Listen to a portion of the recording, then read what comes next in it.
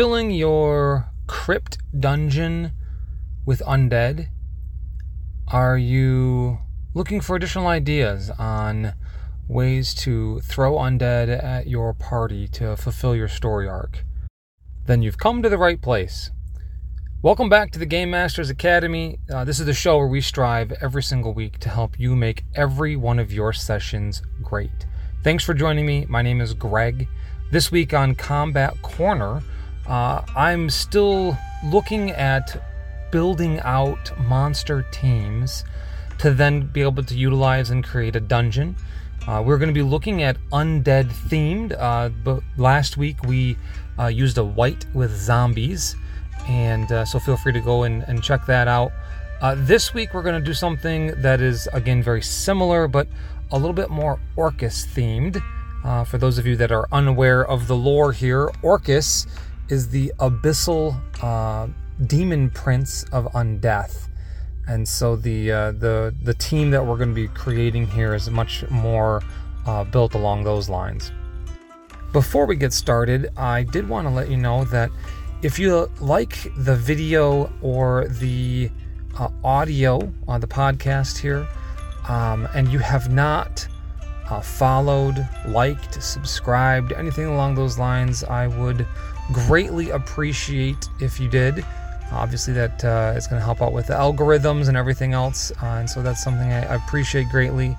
If you're looking to participate more than just that, there is a Patreon that I've started that I'm going to put the full version of the dungeon that we're kind of working our way through here on, as well as a couple different settings that I have planted seed ideas for. It's basically just the bare bones of that you can then take and run in a campaign for yourself. And so feel free to swing on through there.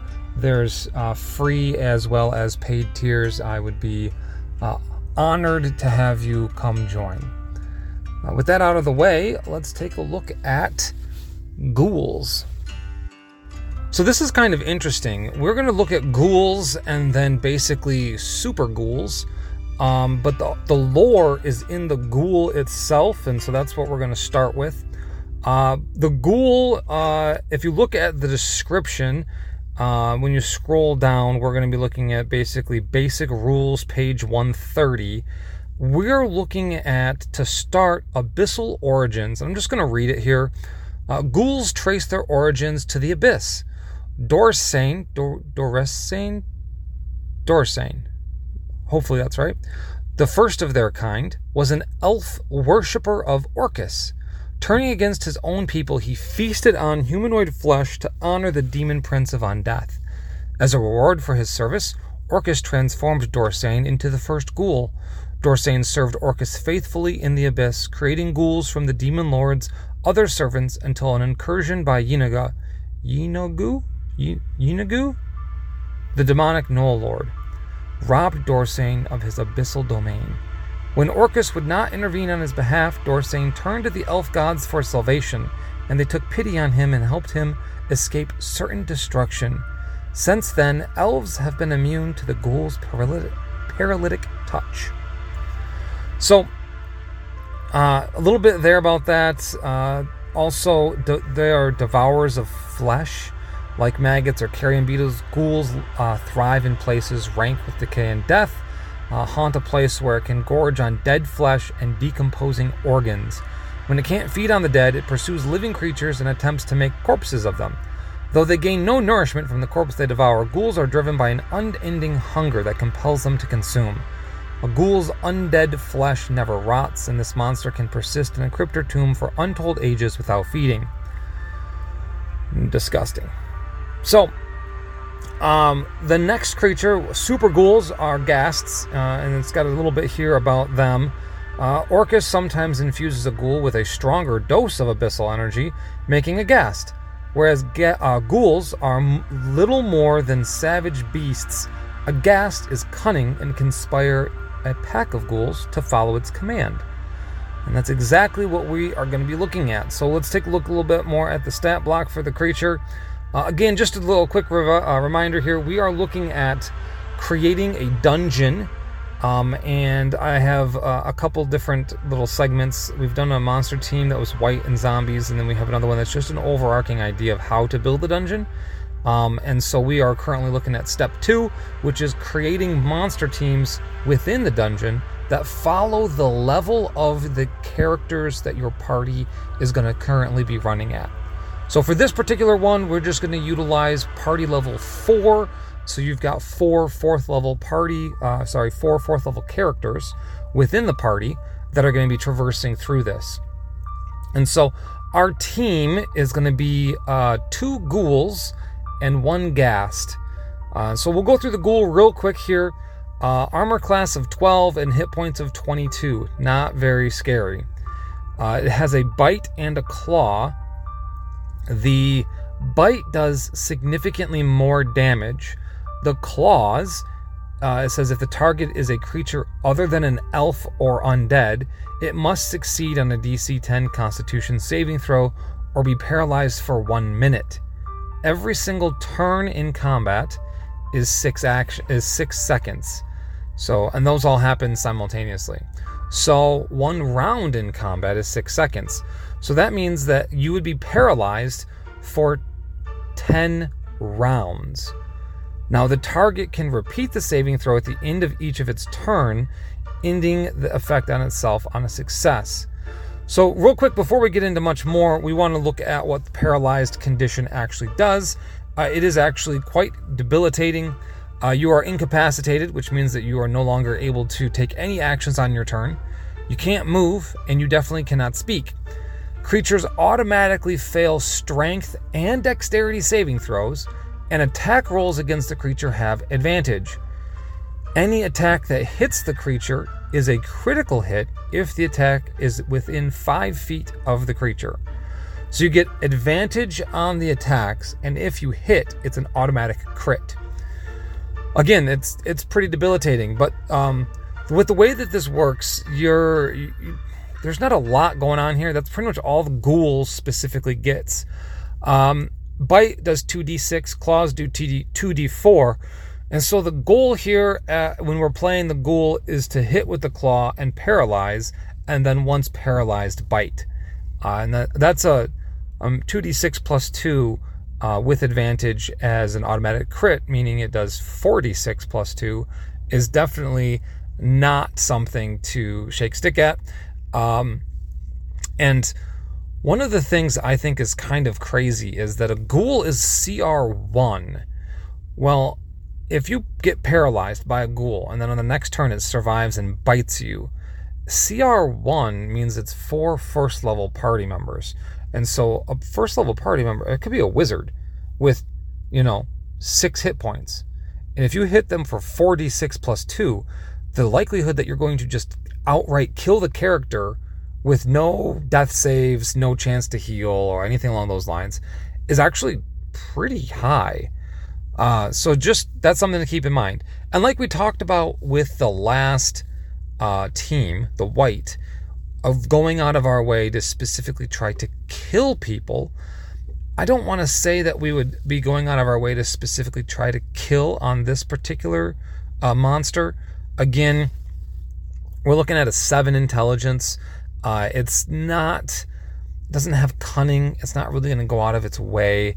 It's just hungry. And so if it's hungry and stuff happens, then it kind of happens. But if somebody, if we drop a character, they're still alive, I'm not going to attack it when it's down. I'd probably go for a different character. Just ideas on how that actually would be run. So we've got 1 ghoul. There's actually condition immunities. It can't be charmed. It doesn't have. It's immune to exhaustion, and it's also immune to poisoned. The condition, and then it's immune to poison. I think almost all undead are immune to poison, which makes sense. They're not alive, so. So that is the ghoul. We were gonna want 2 ghouls. And then we want one of the super ghouls. So let's take a look real quick at a ghast. So armor class is 13, not much better. Hit points 36. has resistance to necrotic damage. That's an extra, but then it has the same other damage immunities. So it's immune to poison, and it's immune to the poisoned condition as well as charmed and exhaustion. Ghasts have a couple abilities. So these are not actions. Abilities are just things that the creature just gets. And so, for instance, Turning Defiance is one. The Ghast and any ghouls within 30 feet of it have advantage on saving throws against effects that turn undead. So Cleric's Turn Undead ability, they would have advantage on that. Which they need because I believe Turn Undead's a charisma save, and I think they have 8 and 6 or something like that. So they have terrible charismas. Stench is the other Ghast ability. Any creature that starts its turn within 5 feet of a Ghast must succeed a DC 10 Constitution saving throw or be poisoned until the start of its next turn. The start of the Ghast's next turn. So when it's talking about its possessively, it's the Ghast itself, because it's that creature that has the ability. On a successful saving throw, the creature is immune to the Ghast's stench for 24 hours. So poisoned is a pretty debilitating status effect. When you are poisoned, you have disadvantage on attack rolls, as well as all ability checks. So that's any of your skill checks, anything like a counter spell type of ability check that you would need to make, initiative, anything along those lines you have disadvantage on. And that can be pretty detrimental to your capabilities to hit something. Now, most of the time when you're dealing with a Ghast and ghouls, that 12 and 13 armor class are not going to make or break, having disadvantage because you have the poisoned effect. But it is definitely something to consider. It does the exact same thing for its bite and its claws, but it's upped the damage for both. So the claws do 2d6 now instead of 2d4 with the exact same thing. It paralyzes on a DC 10 Constitution saving throw. There is no, unless you're the exception to elves on the Ghasts. So Ghasts basically hit and with the claw, then they force a Constitution save for 1 full minute, which is 10 rounds, and then you get a chance at the end of every one of your rounds to get out of the paralyzed effect. And then you have the bite, which is the exact same thing as the ghoul's bite, except instead of 2d6, it does 2d8. So it's just basically a stronger ghoul. And Ghasts have an intelligence of an 11, and so they are as smart or smarter than your average commoner. And so we want to make sure that because of that we are playing them intelligently. Most likely your Ghast is going to be leading your ghouls, and if it's leading the ghouls, the Ghast even speaks common. I think ghouls, they speak common as well. I thought that they only understood it, but they speak it as well. And so it's going to take directions. It's going to, plan things out. I'm not going to go with a master strategy here as far as what I'm going to do with the party, but I am going to use the Ghast to verbally command the ghouls to do specific things that are going to help out the Ghast. They're undead. They don't really care about each other. So the Ghast is going to basically be the one in charge and willing to command the ghouls to do what is necessary for him to stay alive. When we look at the Ghast and we scroll down to its lore, it has none. So basically the lore for the Ghast is everything that we just read when we were looking at the ghoul, and that's how that goes. The way that this particular combat goes, I would look at it like the party, when they get to a specific room within the dungeon that's been blocked off to the outside, is going to come across this, Whereas the white might get out and take his zombie horde on a mission through the surface and through the nearby city and things along those lines. I'm going to have these guys be trapped inside. And so you bust through the rusted door that doesn't open anymore, and there's a ghast and 2 ghouls inside. Or there's a doorway that's been blocked by rubble, and once that's moved, the 4 creatures within the room animate and come and engage the party. The ghast would probably go after a non-frontline fighter and utilize the ghouls as basically fodder to get in the way of said frontline fighters. So if you've got a barbarian or a fighter or something along those lines, I'm going to throw the ghouls at them, so that way the ghast has the ability to pursue the rogue or the wizard or the cleric or something along those lines. And really try to take advantage of landing a claw attack first, and then after they've landed the claw attack, attempt to bite the paralyzed victim. Especially if there's 2 ghouls on the fighter or the barbarian, you land a claw attack on the first one, and the barbarian's paralyzed, and then on the second ghoul's turn, they go for the bite to get the automatic critical.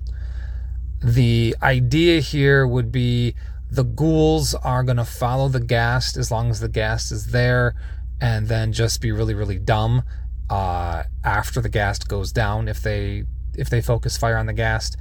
If the ghast is still up, he's going to do the kind of what I was explaining there, and really go for people. Now, I think to make things, what's the right way of putting it? I hate the idea, and this is something I've talked about before, of just, I fell to 0 hit points. Here's 5 hit points. Now you're standing back up. You can fight somebody.